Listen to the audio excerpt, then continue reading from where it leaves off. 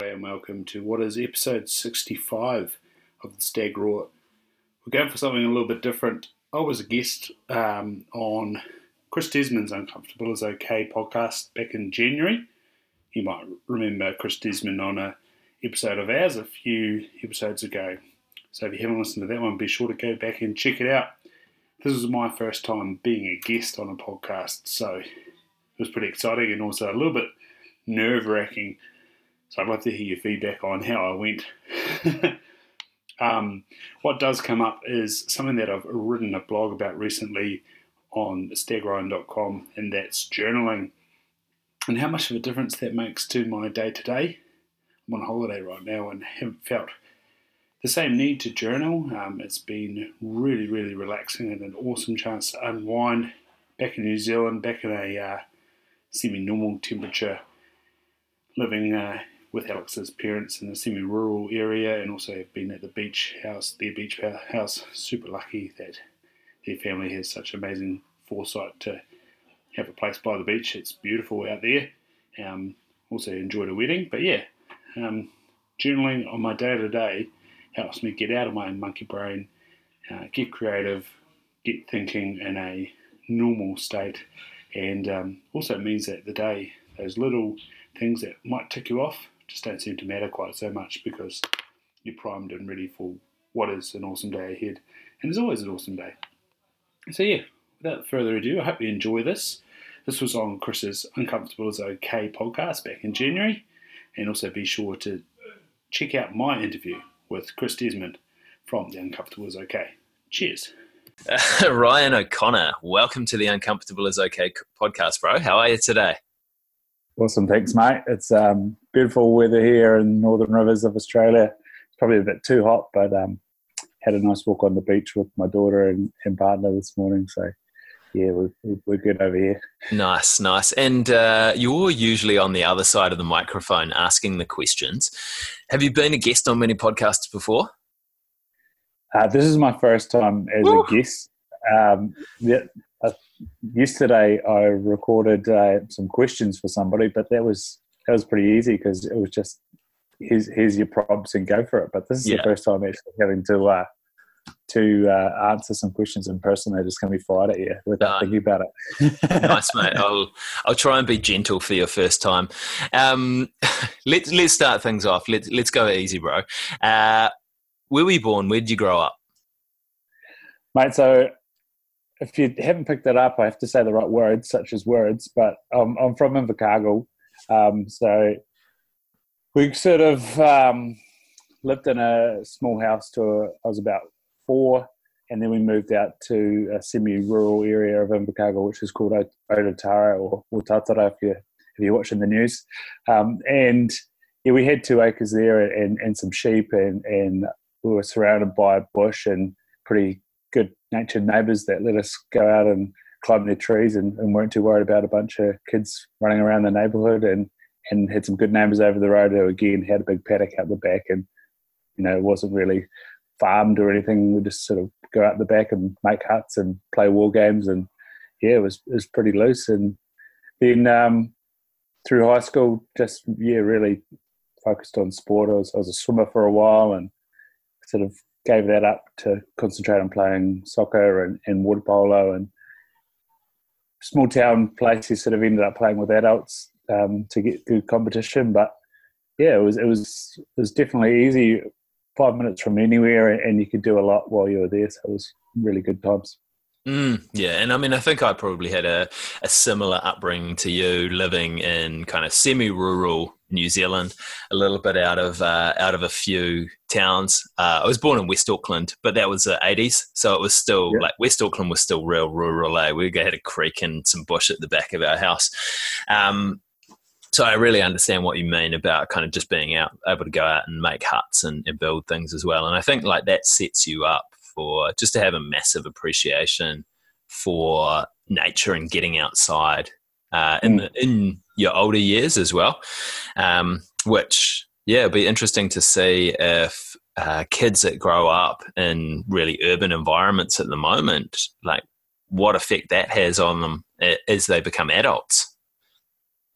Mate, I'm an optometrist, and so that's one of our biggest concerns, is that this massive urbanisation of the population has meant that everybody's spending way more time inside, and so the rates of short-sightedness are going up massively. And so how we deal with this urbanisation of culture, of society, is having a massive effect on, not just people's mental health and the way they eat and the way they exercise and the way they move, but also in the way that they see.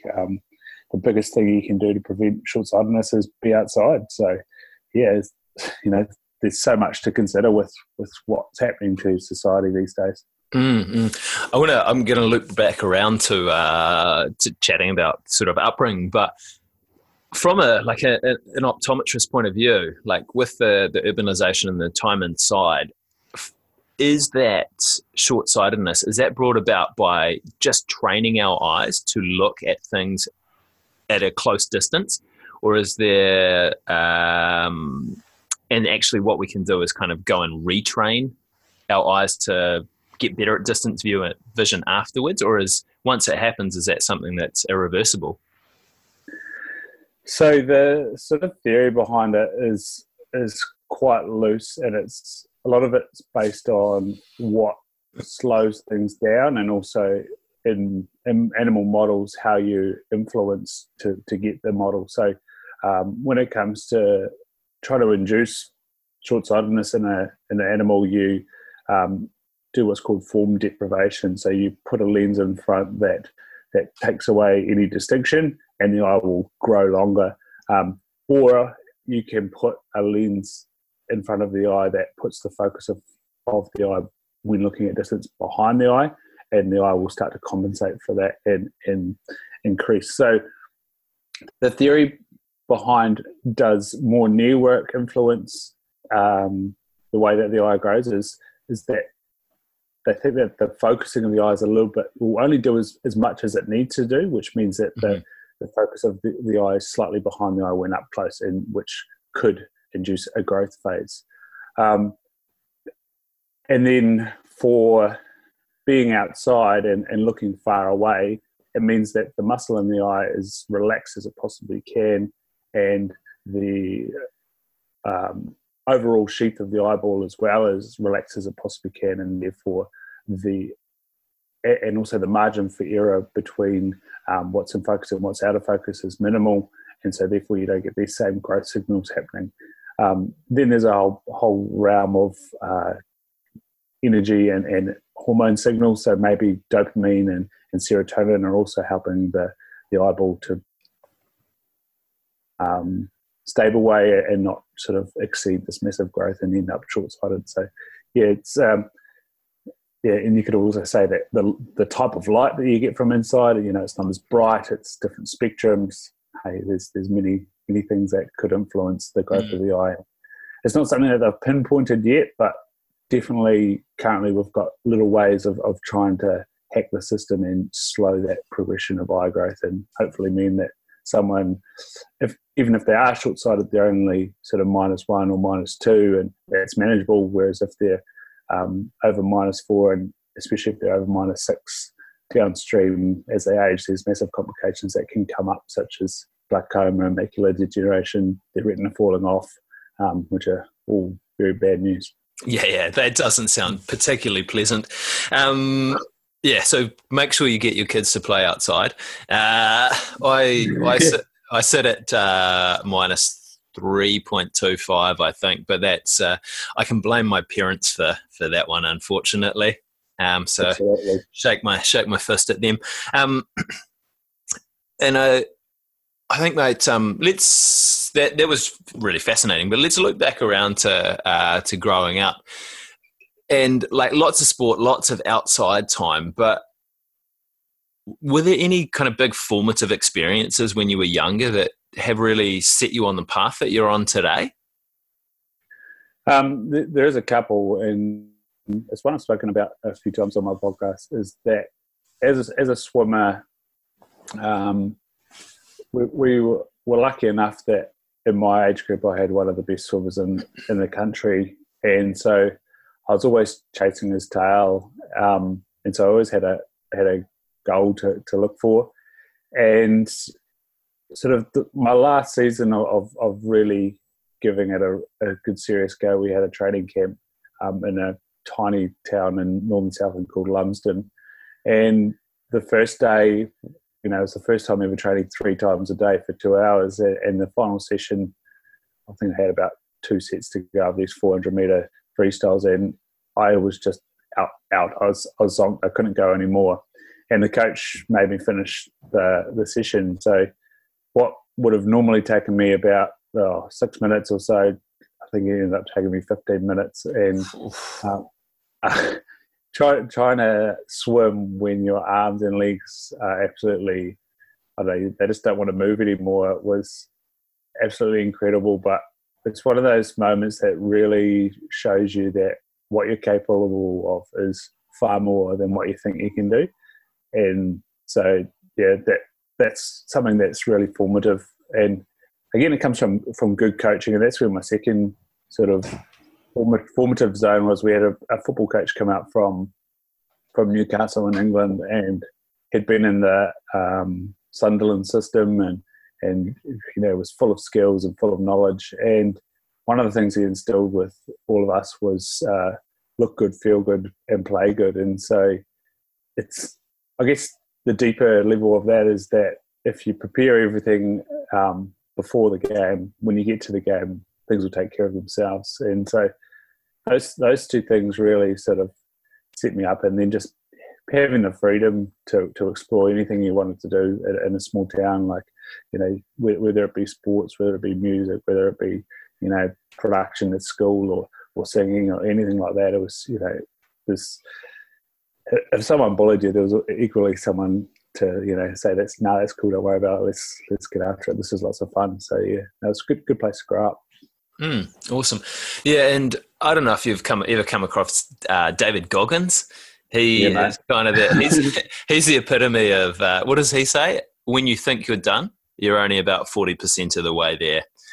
That I think that in terms of kind of like human potential and what we can do, especially like from a physical point of view, is probably the easiest way for people to understand it. Is that like when you do think you're done, you've got a lot more in your tank, that your body will keep going when your mind is telling you to stop, and when it's sort of giving you those cues to say, oh nah, things are hurting, you're working pretty hard. But actually, like, that's just a really early warning system to say, hey, if you keep going, something might happen down the track. But it's like the fuel light in the car, you've still got if the fuel light came on about quarter of the way through the tank, you've still got so much more capacity to keep going and just sort of push the boundaries with that as well. And I think, like, it's not just from a physical perspective as well.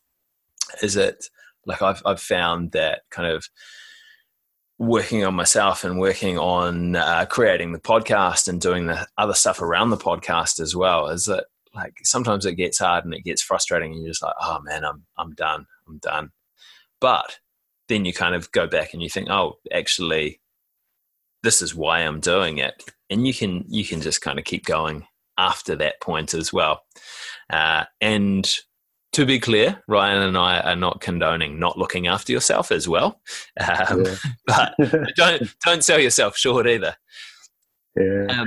No, something that just has come to me these last holidays, and I'm sure I've heard it in a previous life, but listening to Sam Harris, both on Tim Ferriss and talking to Peter Attia, something came up about that when you feel pain, it's actually already happened.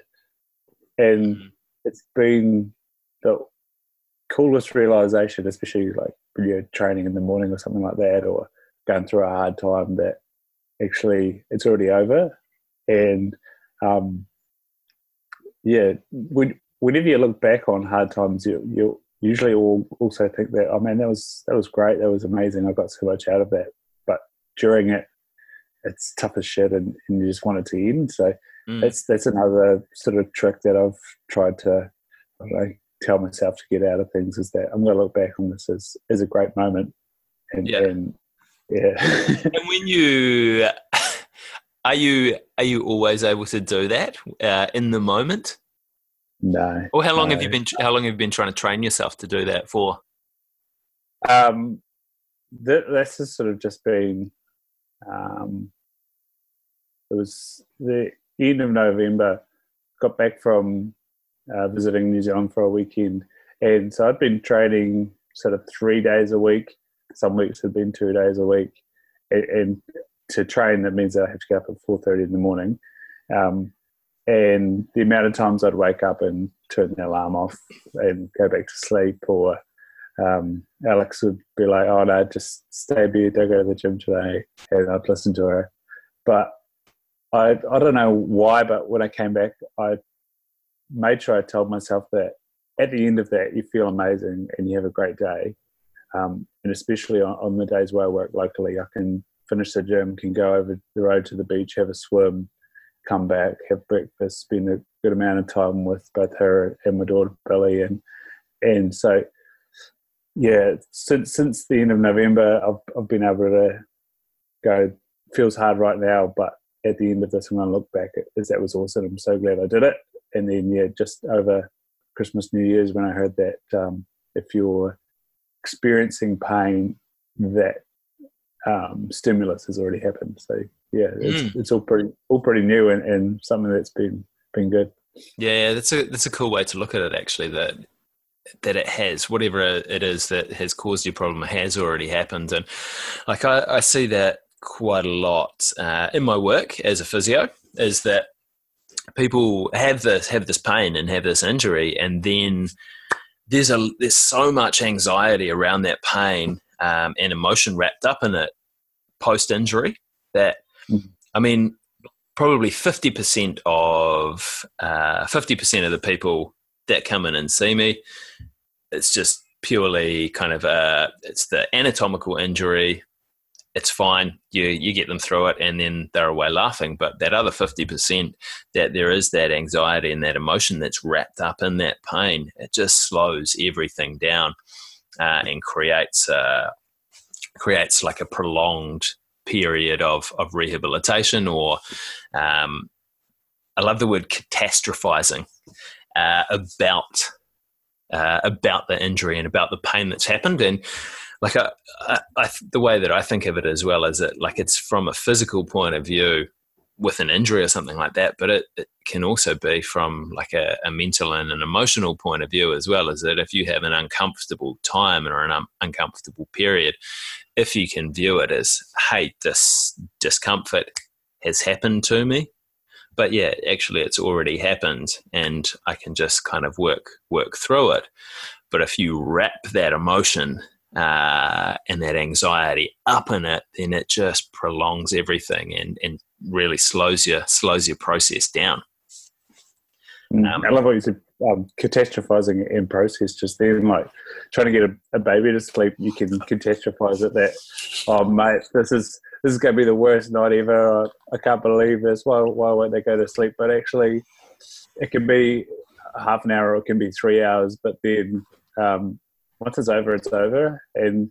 But if you catastrophize it, yeah, the night or the day it's ruined, and then you're upset. You make the baby more upset, and the whole problem just escalates. Whereas if you actually go back to the processing, go right. So I need to go through these. There's about 20 things, but through these things and see if one of them is the problem. And more often than not, you get there.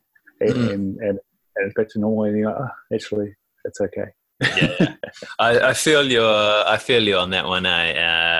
But sometimes in saying that as well, you just need to put the baby down and go away and take 5 deep breaths and then come back to it, and, because it's hard to remove that emotion sometimes when you're still in that situation. Bro, let's jump right back. This is a very kind of Tim Ferriss style one. This one just jumping all over the place. But let's go back to school. Why optometry? What led you to that field of study? Mate, I consider myself exceptionally lucky in that at 12 years old I knew what I wanted to do. So when my younger brother, he's 2.5 years younger than me, was in kindy, I don't actually know why, but I think he was quite a bit long-sighted and might have had a little bit of astigmatism, and so he wore glasses just to make sure that his visual system established. And when he was 8, that can't be right, must have been about 9 or 10, and I was 12.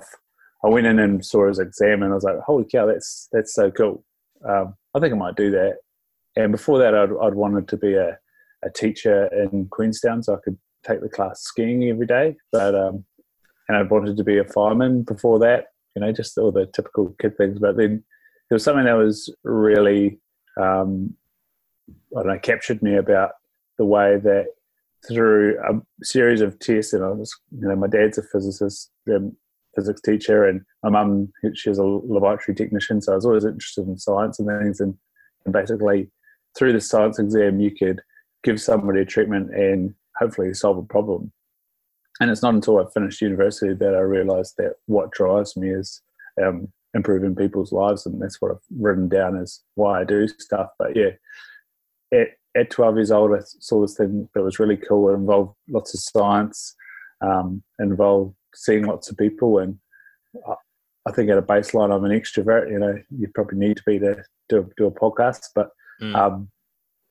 you got to interact with lots of people, help lots of people, and change their life potentially. And so from 12 years old, it meant that I had a prescribed path in life, and I just pursued it. So yeah, through school doing sciences, and in junior school, there's only one science, so I got to do things that I enjoyed, like woodwork and metalwork and graphics and all those sort of things. And then come senior school, really knuckle down on those subjects. And yeah, it didn't all go to plan though. Went up to university, and that's probably one of the downfalls of living in a place like Invercargill. I sort of breezed through school, and I'm doing pretty well, and then got to uni, and it all hit that, hey, there's a lot more to this when you do an exam, especially when it's worth 40%, and you show up there having read over your notes thinking I am prepared for that, and you end up with 50% for 40% of your mark, and basically ruins the rest of the year for you. So that meant going to Otago and having a good time there, and doing Bachelor of Science, and looking at I did anatomy and reproduction and development and neuroscience, and then went back to Auckland to carry on the journey of becoming an optometrist. Nice, bro. And I'm interested in the purpose as well. And actually, that at the moment I'm writing in a daily Stoic journal that Secret Santa bought me. And today that the question was, what is your purpose? And I was like, that's interesting. And it's something I've been thinking about for a little while. And I mean, there's the kind of overarching stuff to be a great dad and be a great husband and show up in relationships for other people. But just thinking about it, and as you say, yours is to help people. And I've kind of been thinking about that a little bit myself, and what I've kind of come up with at the moment, and it does tend to change, but is just to make it easier for people to do hard shit. Nice. And yeah, that's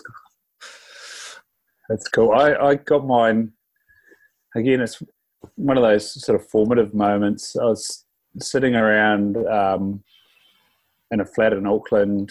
I'd finished my degree. I knew that I'd got the marks. I was ready to go. I was waiting on registration, and originally at the end of uni I was going to go to Australia and work in Hobart, and for various reasons I decided that actually maybe that wasn't the right thing to do. So I was looking for where I was going to work in New Zealand, and my brother had sent me a range of TED Talks at the end of uni, and I didn't have any time for that. And then at that point in time I did have some time, and I was watching through these TED Talks, and one of them was around finding, how do you find your why, and there was sort of 3 steps. It was basically working backwards through what Simon Sinek does.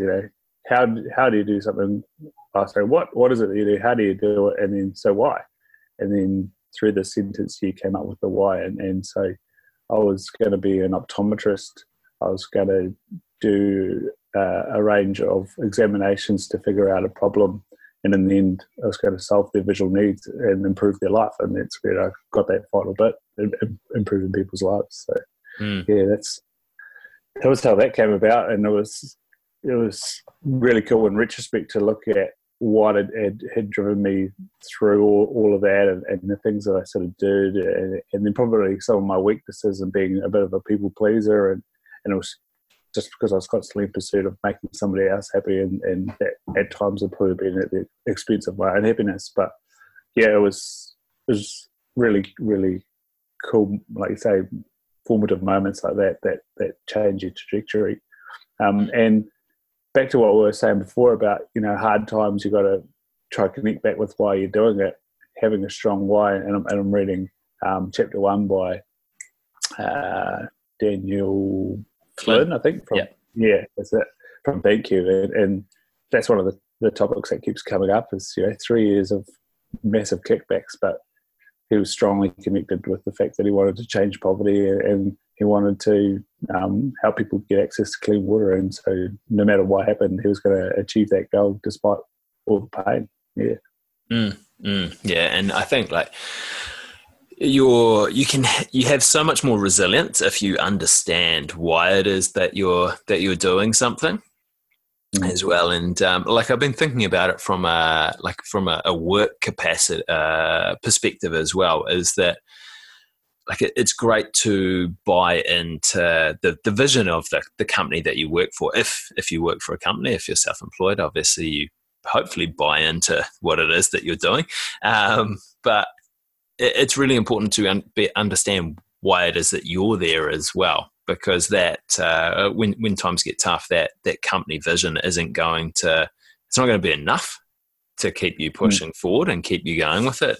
But if you have that individualized, hey, this is what it's about and this is why I'm doing it, then it makes those uncomfortable times a little bit easier to get through for people.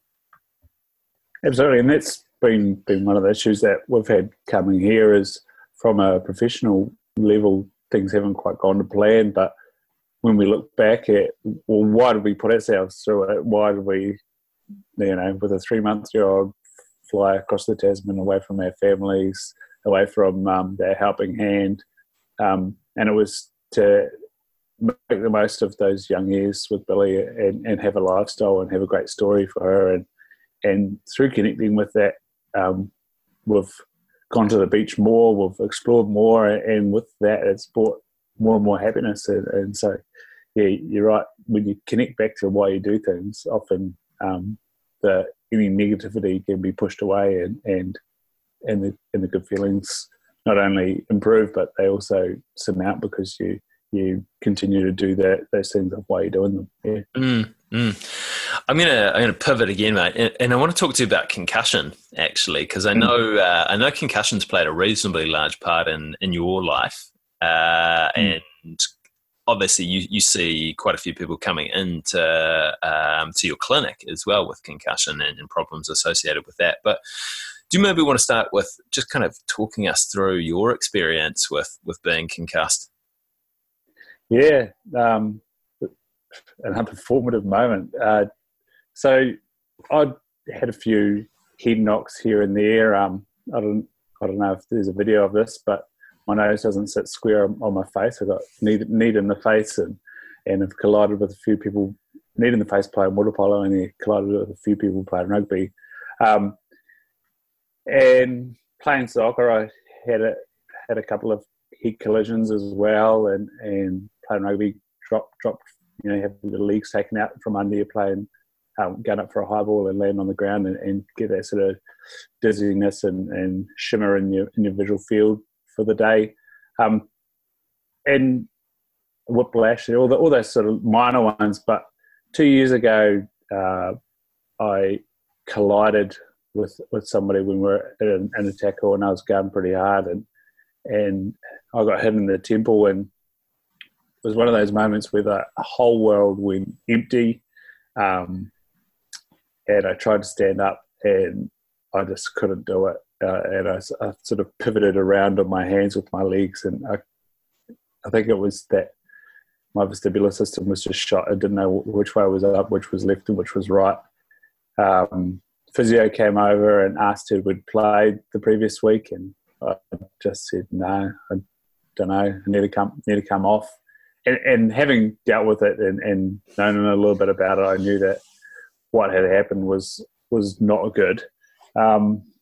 So went to the sideline and got asked to score a few times and just couldn't put it together. And my girlfriend was asking me, what did we have for dinner last night? And I couldn't remember, and I'd made it and crammed it. I was like super proud. It was delicious. It was this massive cheddar platter of like small birds and stuff. It was amazing. Like, I remember now. And then so it was like, right, so the Waikato had thankfully initiated the blue card system, so I had to go and check in with one of the registered doctors in order to then start the recovery process from that. And so went into the change rooms and tried to shower, and it took like so much concentration to be able to just like wipe your hands with the soap. And I was trying to text my dad and my gran, and like I could move my thumb, but I just couldn't. I had aphasia. I couldn't put letters to mean words all of a sudden, and I was obviously had a little bit of eye movement problem because I couldn't like follow along the directionality of the words. Went home, and I knew that part of the symptom of concussion is energy deficiency. So when you have trauma in the brain, basically all the glucose in the brain gets sucked up straight away by the astrocytes, which are support cells for your neurons. And what that then means is there's a little bit of an energy deficiency for the neurons, and whether that's protective or not, because it means that they're not running so high and not creating the same waste product, and means, the same way that you put a cast on something, you sort of down-regulate that movement, or you when you have an impact in your arm, it swells up, and so your body doesn't want to move it. I think that's part of that. But I knew that, the neurons in terms of long-term are suffering from energy imbalance. So I took another dose of exogenous ketones, and we drove into the doctor, and 30 minutes. Now this might have just been that I was recovering a little bit, and maybe the swelling was coming down, or whatever it was. But they do a test called a SCAT5 where they get you to try and remember random words and balance on one leg and remember numbers and all these sorts of things. And I passed it. And the doctor was sort of shocked. And that is like, can you go through what happened again? And I told him pretty much what I've told you now, that I got smashed in the side of the head, couldn't stand up, couldn't remember anything. And now I was feeling fine, and I was able to, start texting my dad again. And it's a scary place to be. And luckily for that week, I might have felt a little bit down, and I didn't get any headaches or anything like that. But I managed to come out of it in 2 weeks. But you see people that come into practice and they've been 6 months with a head injury and they still can't read. The worst one is for people that are long-sighted and sort of in their mid-40s, and they've been getting by with reading and only chucking on some sort of magnifiers when they need to, and all of a sudden not only can they not read, but they can't see the distance anymore, just because their sympathetic nervous system's in such shock that the ability to relax and allow the eyes to focus just isn't there. So not only can they not focus up close, but they can't focus their distance vision either, and your heart goes out to them, and like you say, it adds to the anxiety of the problem, and catastrophize, as you said, their issue, and it makes things worse. And the problem with that anxiety and that catastrophizing is that it ramps up that sympathetic nervous system even more so, which prolongs the problem. So Yeah. it turns into kind of a really vicious cycle. So like when you're working with people that have visual problems post concussion, are you getting them to do some stuff that tries to dampen down their nervous system? And it's the same for anxious children who come in with reading difficulties, and you test all their movements of their eyes and you test their focus of their eyes, and everything should be normal, but they just can't relax enough to see up close. And the look on the faces of the parents when I do this is just, uncanny. So I just will get them to try and focus up close or converge up close, and they just can't do it. And then I'll get them to do 5 long breaths, really focusing on their out breath. And in terms of vergence, I can get them to bring whatever target is up to their nose, and all of a sudden they can read again. We do a thing called facility, which is what we do is it's basically eye press ups. So we get them to really overact their focusing muscle and really relax out their focusing muscle, because that's 2 things that can sort of be locked in place. Whereas you might be able to see well in the distance and can't see up close, or you've been looking up close and then you can't look and see clearly in the distance. And just with a simple, break in their nervous system by getting them to relax out, the thought is that by expanding the diaphragm, you stretch the vagus nerve, which is a big sympathetic nerve, and relax things out, that then overall it just starts to happen. And so that's one of the biggest things when it comes to visual training, is actually first breaking through this anxiousness and sympathetic tension and tone, so that then they can start to, I guess, prove to themselves that, hey, I'm not fully broken, I'm just in this state. And of course it can be quite tiring for some people. So initially you might start off with sort of, 1 or 2 cycles of whatever exercise. But yeah, allowing someone to make steps forward really helps them. And where I was in New Zealand, we'd sort of schedule in a 10-week program, and by the 2nd or 3rd time out of 5, people might be right, and we didn't need those last 2 lessons. So, and I'm sure it's something that you sometimes see with physio, that when you prove to someone that, hey, something's getting better, or there is a potential to be better with a little bit of manipulation or whatever, then they really take off.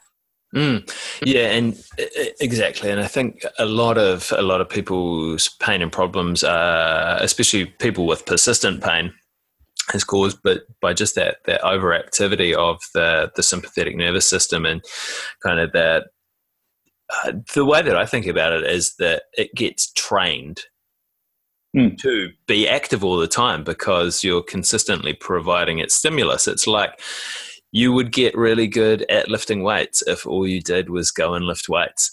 That actually it's almost trying to retrain that nervous system to allow yourself to relax and to start to move a little bit better as well. And it's a very similar concept when you're dealing with feelings of discomfort, or especially the ones that have a lot of, discomfort is really normal, and it's a natural phenomenon that we have. But the problem occurs when it starts to, there's a lot of emotion and anxiety associated with it that gets that sympathetic nervous system going and ramped up. And then it's really hard to kind of break out or kind of move past that discomfort. So it's very similar to all of the other bodily systems that rely on your nervous system as well. So, that 5 deep breaths, or kind of getting into a relaxed position, works really well for the physical side of things, but actually it also works really well for the emotional and the feelings of discomfort as well. Is that you'll feel a whole lot better, and often you'll be able to move forward a little bit more just by stopping and taking 5 deep breaths or 10 deep breaths. Or you're a big one for working on mindfulness as well, or doing something mindfully.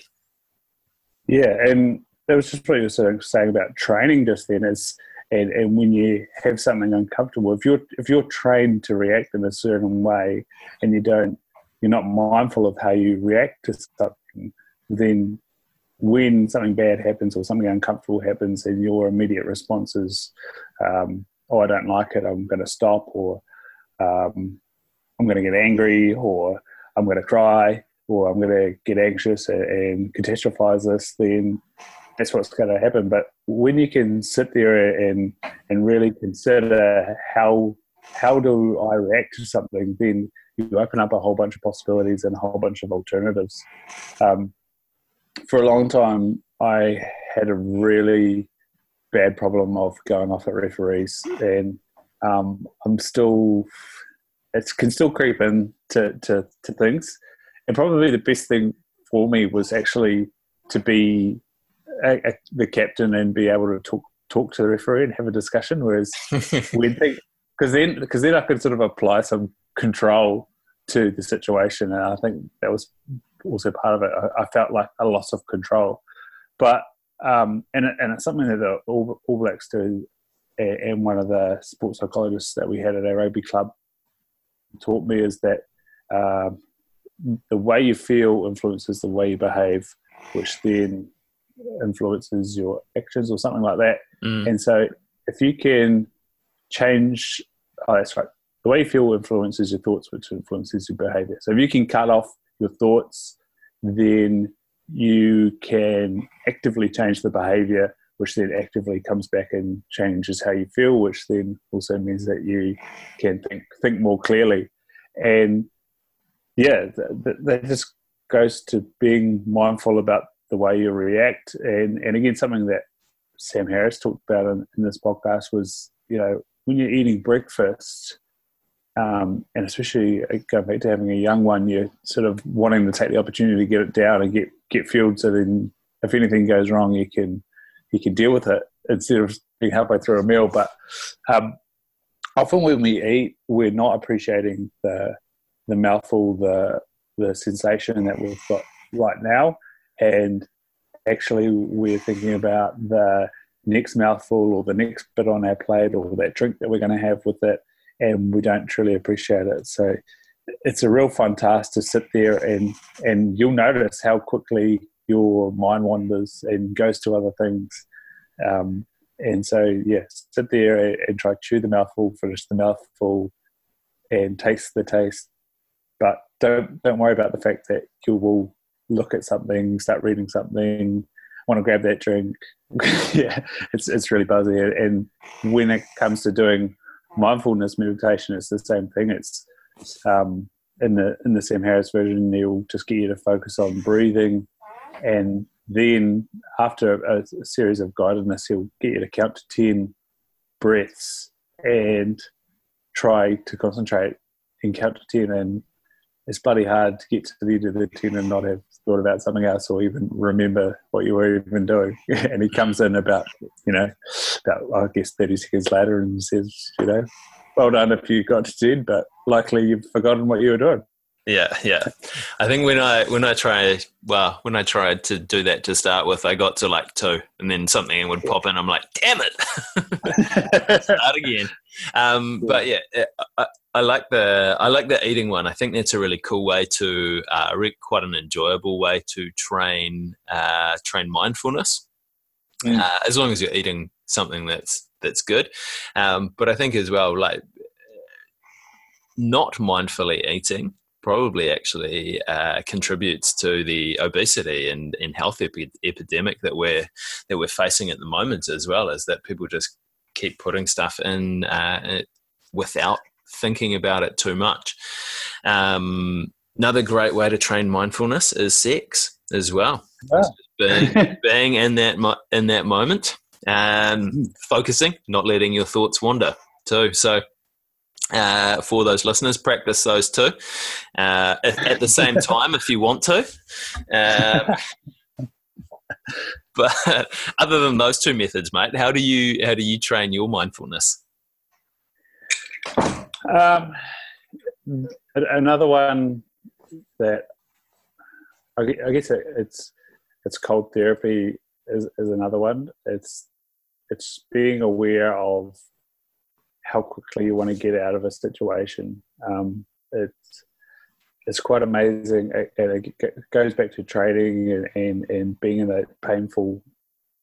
Pain is a great stimulus to look at how you react to something. And so, if you, before you even turn the shower on, you're thinking about, oh, I don't want to do this. Oh, this is silly. Oh, it won't matter that I don't do this today. I'll do it tomorrow. What if I start with hot? Then I'll be able to turn it to cold, and I'll just get a little bit at the end. And it's amazing by being aware of where your thoughts are at. You can then do the thing that you wanted to do. And another time is driving, and like driving is really hard because back to that sympathetic nervous system, you're traveling at 50 or 100 k's an hour, and you're taking in so much information all at once. And so your body, without you realizing it, you might think that you're sitting there nice and relaxed, listen to music or a podcast or the sound of the road. And the stag roar. Yeah, hopefully. Taking in the beautiful countryside, but actually your automatic nervous system is ready for anything dangerous at any time. So that's why if something untoward happens, like someone cuts you off, or the narrow roads that I drive, the person sort of comes down the road in the middle of the road at you, and you go, "What the hell are you doing?" That's why you react so quickly. But what I try and do is, identify faster that, hey, it's all right, I'm fine. Don't worry about it. And that's another time when I'll do sort of 5 breaths. And even sometimes driving along, I'll remember and go, just do 5 breaths right now. It's okay. That's another time that I practice mindfulness. And it's, again, going back to the baby thing, when Billy's crying or upset, I try not react negatively or take it on board that it's my fault or my problem, and just try to stay in the moment and trying to help her. That's, again, another thing when I practice examining how I feel and how I react, and probably, brings up some thoughts of how you were sort of treated as a child, good or bad or indifferently, but, how you sort of felt about the way that people projected onto you. That's, it's amazing where you go when you start to really delve deep into, why do I feel this way? And I know that you're quite a big one on exploring those thoughts and kind of pulling at those threads. And another way that you do that is by journaling as well, eh? Yeah, so it's kind of like a mindset shift for the day, and it's the same with what I said about getting up and going to the gym and going for a swim. It helps to establish a positive mindset. There's plenty of people out there say, win the morning, win the day, or importance of morning routines and all that sort of carry on. But I start off with writing the date, and that just gets me going. So writing the date, if you've watched the Richie McCaw movie, writing "Start Again," I think that's a powerful, simple way to get things going. 2 Tim Ferriss things: 30,000 and 86,400. So you should live for about 30,000 days, and there's 86,400 seconds in a day. And so I've got that there established, and it means that, hey, I'm writing, hey, I'm journaling.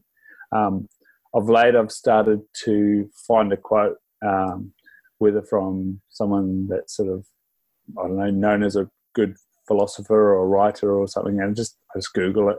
Or like I was reading the Legacy All Blacks book, I got a couple of things out of there, or soon to read Tribal Mentors once Alex has finished chapter 1. But yeah, if there's something that really resonates, or a podcast that has a good statement, I'll write that down. And then 3 things I'm grateful for, 3 affirmative statements, and by that stage you're really thinking about who you want to be, what you want to be known for, what characteristics you'd like to portray. So write those things down. So they might not be things that I'm currently doing, or they might have also been things that I let slip, and it's a good way to remind yourself that, hey, maybe that wasn't so good, but this is how I want to be. And then the last thing is I again write things that I'm grateful for, but that haven't actually happened. So it's kind of visualization exercise, maybe manifestation if you want to call it that. But yeah, really trying to align that sort of North Star, sort of why am I doing this for? What's the sort of outcomes that I would love in an ideal life, and that's basically my journaling for the day, and it kicks it off, and I'll share the quote on Instagram, on @StagVision, and yeah, the odd person comes back and it resonates with them, so it's cool. And I think, I mean, writing things down, and it's not something that I do like on a super regular basis, although with the what am I, day 4 on the Stoic journal. So I've got another, depending on which literature another 362 days to go, or at least another 62 days to turn it into a habit, depending on what literature you look at. But yeah, it's been interesting, and I find writing stuff down for me as well is that again, kind of, if we go back to slowing the brain down as well as slowing the nervous system down, is that often I have so many thoughts going around and just whizzing around in my head that it's really hard to make sense of them while they're in there. I'm quite like yourself, I'm kind of an extroverted person as well. And I think a lot of extroverts, one of the characteristics of them is that they think externally as well. Is that actually, like, if I'm having a conversation with someone, or I'm starting to write something down, I don't know the full extent of what I'm thinking until I've had this conversation or until I've written this stuff down. Is that, like, I'll get partway through and I'm like, holy shit, do I think that? Or why do I think that? So it's, yeah, I think like, as we've talked about previously, it's another really good way to, one, be mindful, 2, slow things down, and 3, kind of be proactive about the direction that you want to take in life. And like, I being from New Zealand, I don't like the term North Star. Like, I don't know why. I don't know why we don't use Southern Cross for that. That's what we used to navigate down here, man. And I always look at it, especially being from Southland. It's like, I look at that Southern Cross and go, my home's down there. Yeah. And you just brought up a thought, like, I have a blog and I'm intermittent with that, and that's mostly because I actually hate writing. I hated English so much. I was so excited when 7th form came around, or year 13, whatever you want to call it, but and I didn't have to do it anymore. And then you get to uni and you've got to write essays, and it was just, I don't know, 3 hours of hell just trying to get thoughts out onto a page and answer the right question the right way.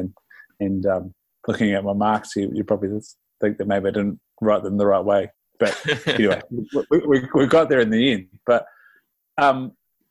it's incredible. When I start to blog, I basically will have a topic, and then I'll just go, and it will only take me like 20 or 30 minutes, and I'll be on the page, and I will just be like, holy shit, where did that all come from?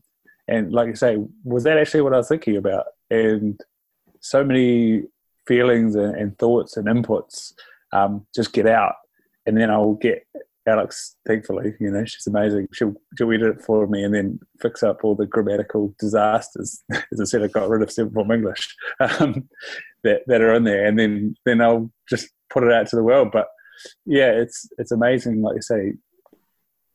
We think externally, and it's exactly right. I find all these links with things that I've heard, or things that I've seen, or things that I've done, or people have done, or people have told me, and it's always constantly coming in. And that moment to slow down and start writing it out and get rid of it is so therapeutic. Yeah, exactly. And like, I find even writing about it more than one time as well, is that you'll understand things a bit better the first time round, but every time you do it, you'll add another layer on top of it. Question for you though, mate, is when you're blogging, why don't you put some of the stuff that you journal about in there and create a bit more consistency around it?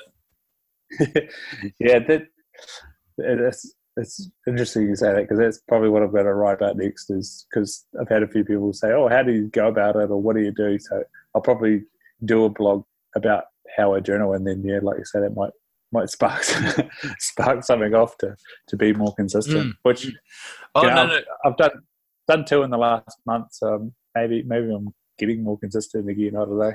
Nice. And I don't just mean how to journal. I mean like the actual content of what it is that you're journaling about as well. It's like you journal, then you turn that into a blog.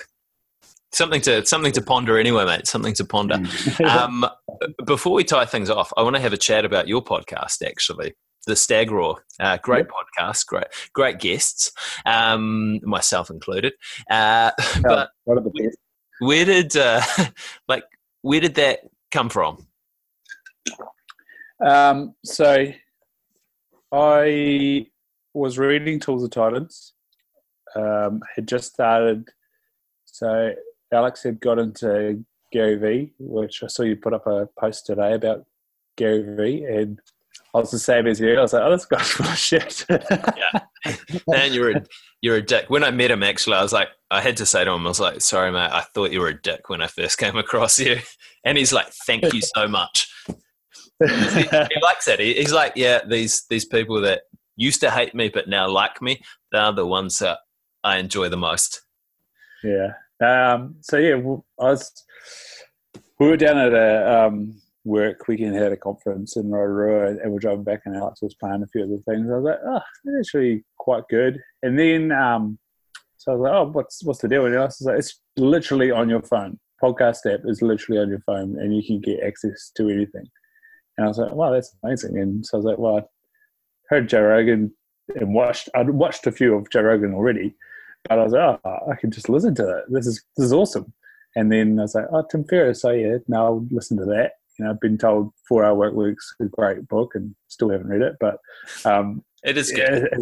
Yeah, exactly. I've been told it's amazing.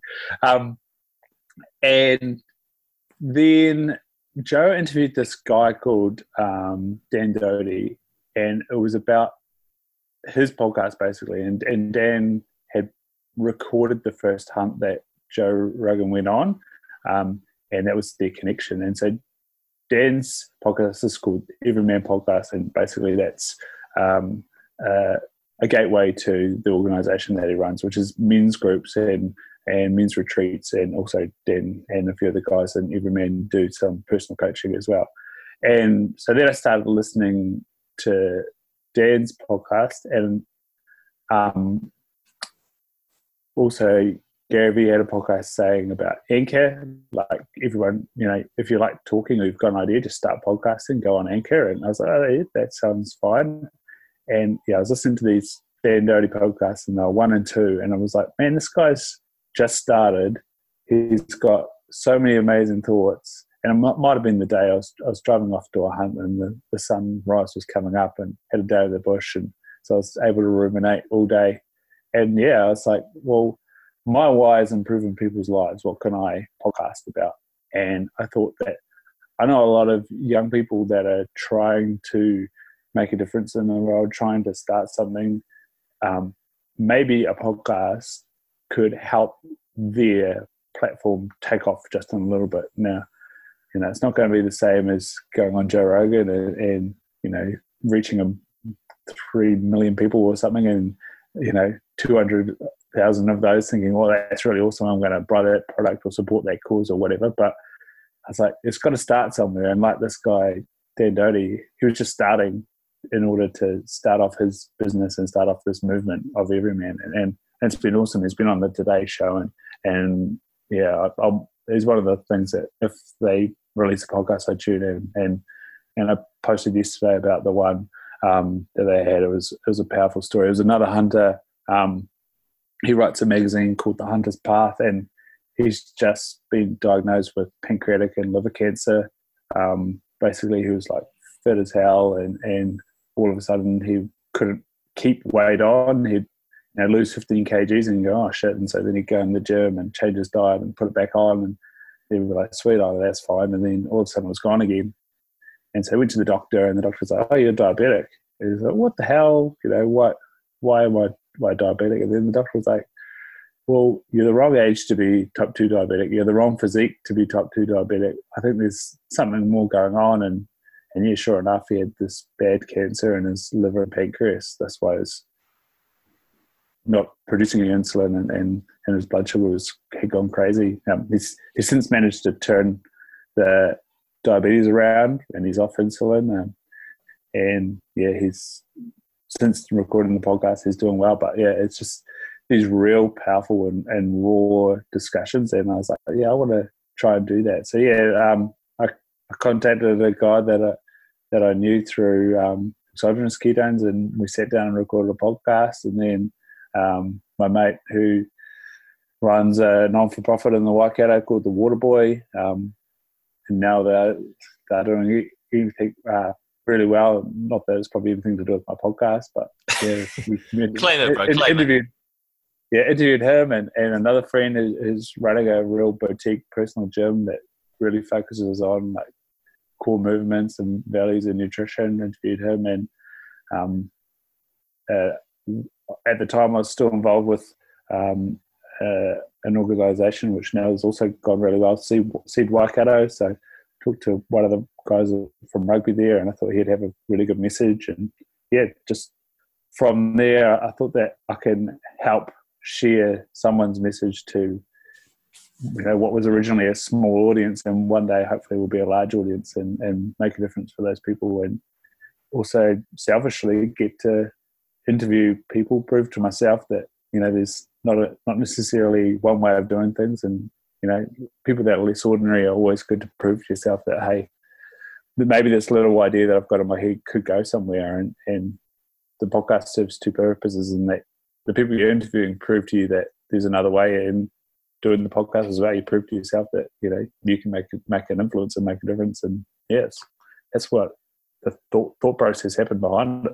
And it's still just recorded on my laptop and chucked through Anchor out to the world. And yeah, it's cool. Awesome, mate. And if people want to check it out, like, how do they do that?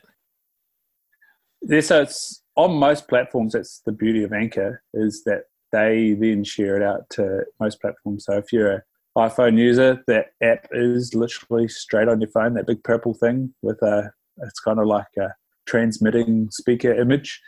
That's podcast app. And if you just go in there and search the Stag Roar, you should find it. Anchor on the internet or on your phone, they're just an app.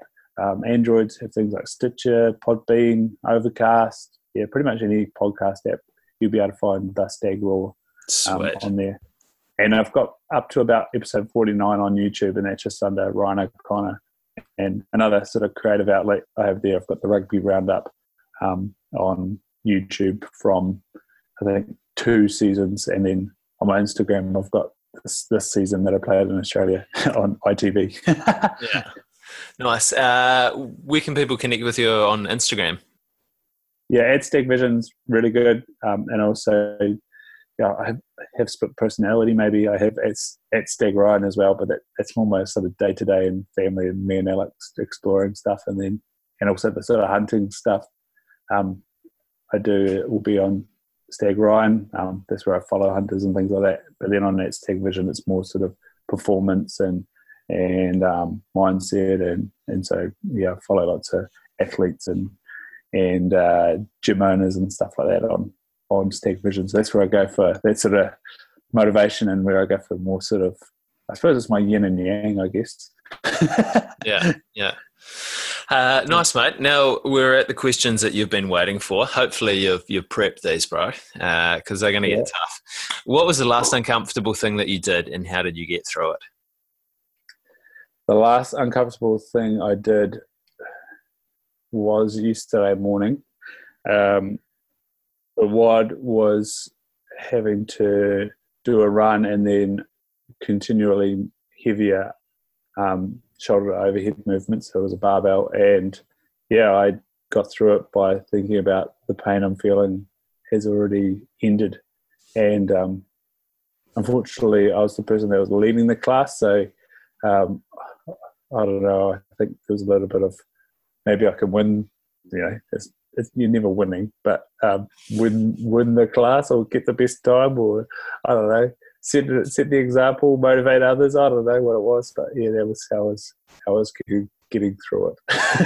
Okay, what's the next uncomfortable thing that you're going to do, and why is that uncomfortable for you?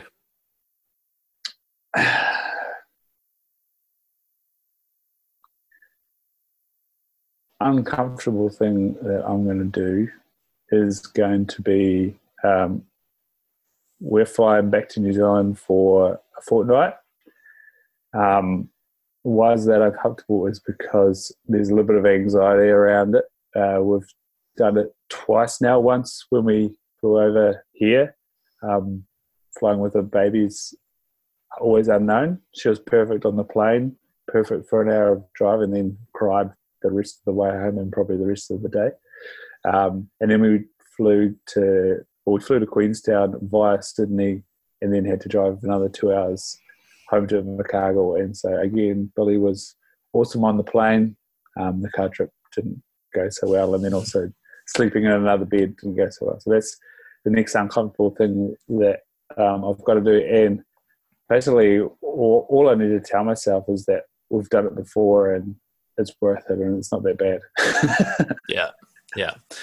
Delusional, maybe. Nice, mate. And we've talked about a lot of these already, but do you have any other strategies that you use to approach uncomfortable situations? I touched on it there with the podcast. There's always examples of people that have done stuff. So why can't you? It might not mean that you can do it right now, but you could probably do some variation in it right now and work towards that end goal. I find that inspiration is good to prove to yourself that it's possible. Then motivation comes from putting in the practice, and inspiration. So, especially when it's hard, or you've got a goal that seems beyond reach, and there's another thing that I do. I try to set goals. I try to minimize those goals, make them down into smaller and smaller and smaller steps. You've probably heard of the term SMART goals. You try set them, measure them.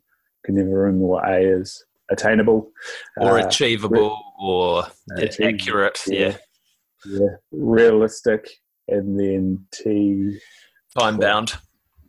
Time. That's right. Time bound. Yeah. So that it's not something that I like. I just know that that's what they're called. It's just something that sort of happens. And sometimes I'll write them down too. Yeah.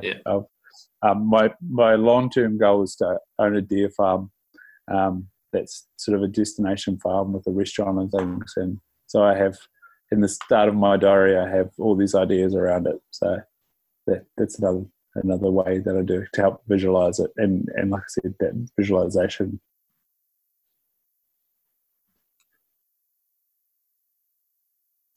Have I lost you? Yeah, you cut out there for a second. Just as the network bandwidth is low. But that's okay. I think you're back now. Did you say anything else after visualization? No, that was all. Nope. Sweet, beautiful. Right, just need to edit this bit out then. Mate, I just want to say thank you so much for sharing some time with me today. It's been great to connect and have a chat, and the conversation always flows so easily when I'm talking with you, which is great. But I also want to say thank you so much as well for your purpose and for getting out there and actually making an improvement in people's lives and helping them improve their own lives too. And hopefully, I'm sure that the people listening today will have taken some stuff away that they can use to improve their situation either in the moment or in the future. So thanks for that, mate. Awesome, man. It's an absolute pleasure. And I've got one final question for you. Do you have a challenge to leave me and the listeners with this week? This is what I did prepare. Oh, nice. So it goes back to my interview I did with Robert Dunn, who's the CEO of Movember New Zealand. We did that in November, of course. And it kind of also ties into being mindful and aware. And it's finding out the family history that you have in your family. Because it's a question that I ask in practice that very few people know the answer to. And the reason why I think that's so important, especially as guys, is that allows you to be aware of, I guess, your mortality, but the finiteness of your everyday, the sort of everyday decisions that you make.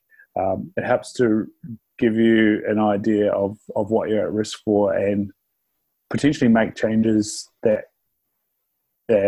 influence your future. So, for example, in the eyes, anybody that has a family history, a parent with macular degeneration is 26% chance of getting it themselves. And so that's reasonably high.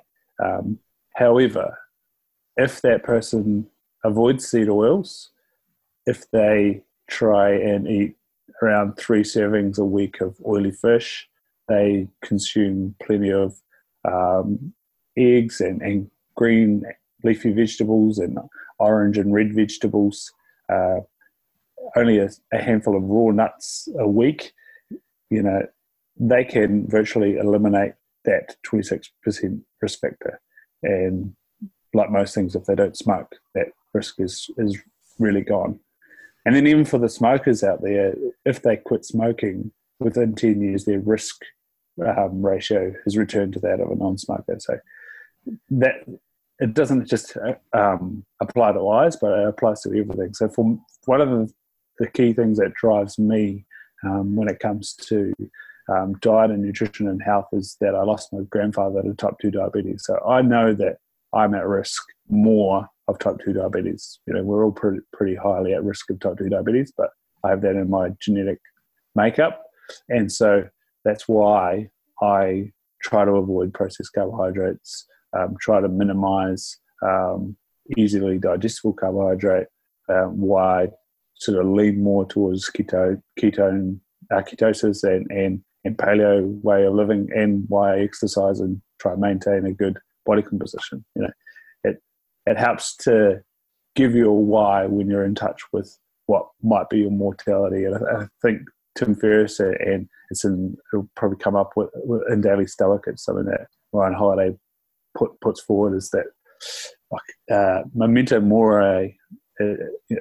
Great artists used to put a skull in their images, and people used to have a skull on their desk to know that this life is finite, and we're all have mortality. And so it's what we do with today and what we do with our time that matters and makes it, live a powerful and impactful life. Yeah, that's what I'd leave people with. And a challenge: find out your family history. Yeah, cool challenge, man. Cool challenge. Ryan, thank you so much for getting uncomfortable with me today. No worries, man. It was awesome. Thanks so much. A short and sweet outro today. I don't need to reiterate what I say. That's what the whole podcast is about. But I will say, go over and check out the Uncomfortable is Okay podcast, and also all of Chris Desmond's handles, as well as my interview with Chris a few ago. And of course, the podcast is brought to you by Waiketo. That's exogenous ketones, WAIKET0.PRUVITNOW.com. It's Waiketo with a 0.proveitnow.com to get your hands on exogenous ketones. Now, the caveat to that is that it's only if you're in the USA, Canada, Australia, and East Asia. Like many of you on this podcast who are guests in New Zealand, you'll need to head over to the Facebook page and send me a direct message. It's Waiketo spelled normally, WAIKETO, no zero there, or at Stag Vision on Instagram. Just slide into the DMs, as they say, and I can hook you up with exogenous ketones. I've spoken about them many, many times, especially in the realm of preventing and recovering from concussion. In the case of hunting, giving yourself a great fuel to go that little bit extra and hopefully have more efficient use of energy when you're up high in the mountains. I'm sure there's many other uses. Freediving, if you like Talma Madsen and you like to do a bit of spear fishing, that's where exogenous ketones were developed. They were developed for Navy SEAL divers who were using rebreathers. Being in a state of ketosis means that they don't suffer from basically the ben's oxygen poisoning from those rebreathers. So wide and diverse uses for exogenous ketones. They put your body in a state of ketosis in 30 minutes and have you feeling great, thinking clearly, without brain fog. And if you're trying to lose weight, they mean that you are able to more easily get into a calorie deficit and shed those pounds. That website again is waiket0.proveitnow.com, or hit me up on @StagVision on Instagram or the Waiketo Facebook page. And of course, both those last two you can catch up on all of the podcast episodes. Also, a note, I've just been catching up on the YouTube videos. Of course, there'll be no YouTube video for this, but yeah, if you want to check out who is behind the podcast, head over to my YouTube channel, Ryan O'Connor, and you can catch all the podcasts there. Have a good week, and we'll catch you next week on the podcast. That is the Stag Raw podcast. Cheers.